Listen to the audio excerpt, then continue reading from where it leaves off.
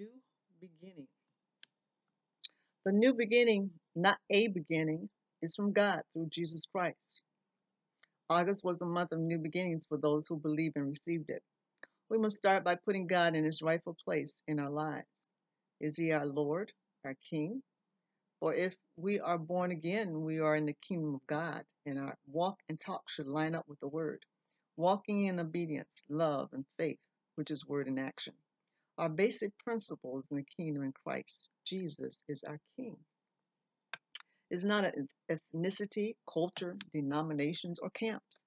It's about Jesus, for he is the good news, and nobody can enter the kingdom without receiving him.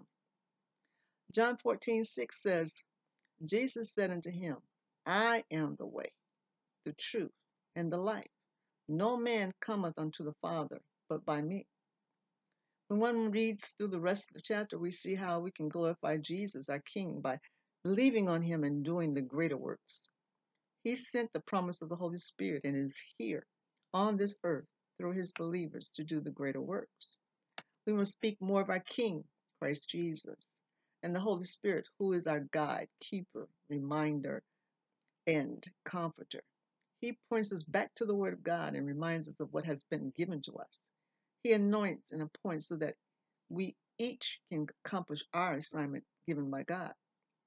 We must choose to allow the Holy Spirit to reveal the truth and lead us through the valley of the shadow of death and fear no evil, to anoint us to accomplish what we were sent on this earth to do in the kingdom of God.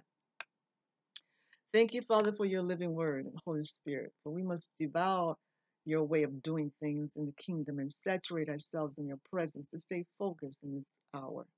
We're not alone, and you promise never to leave us and give us peace that surpasses understanding.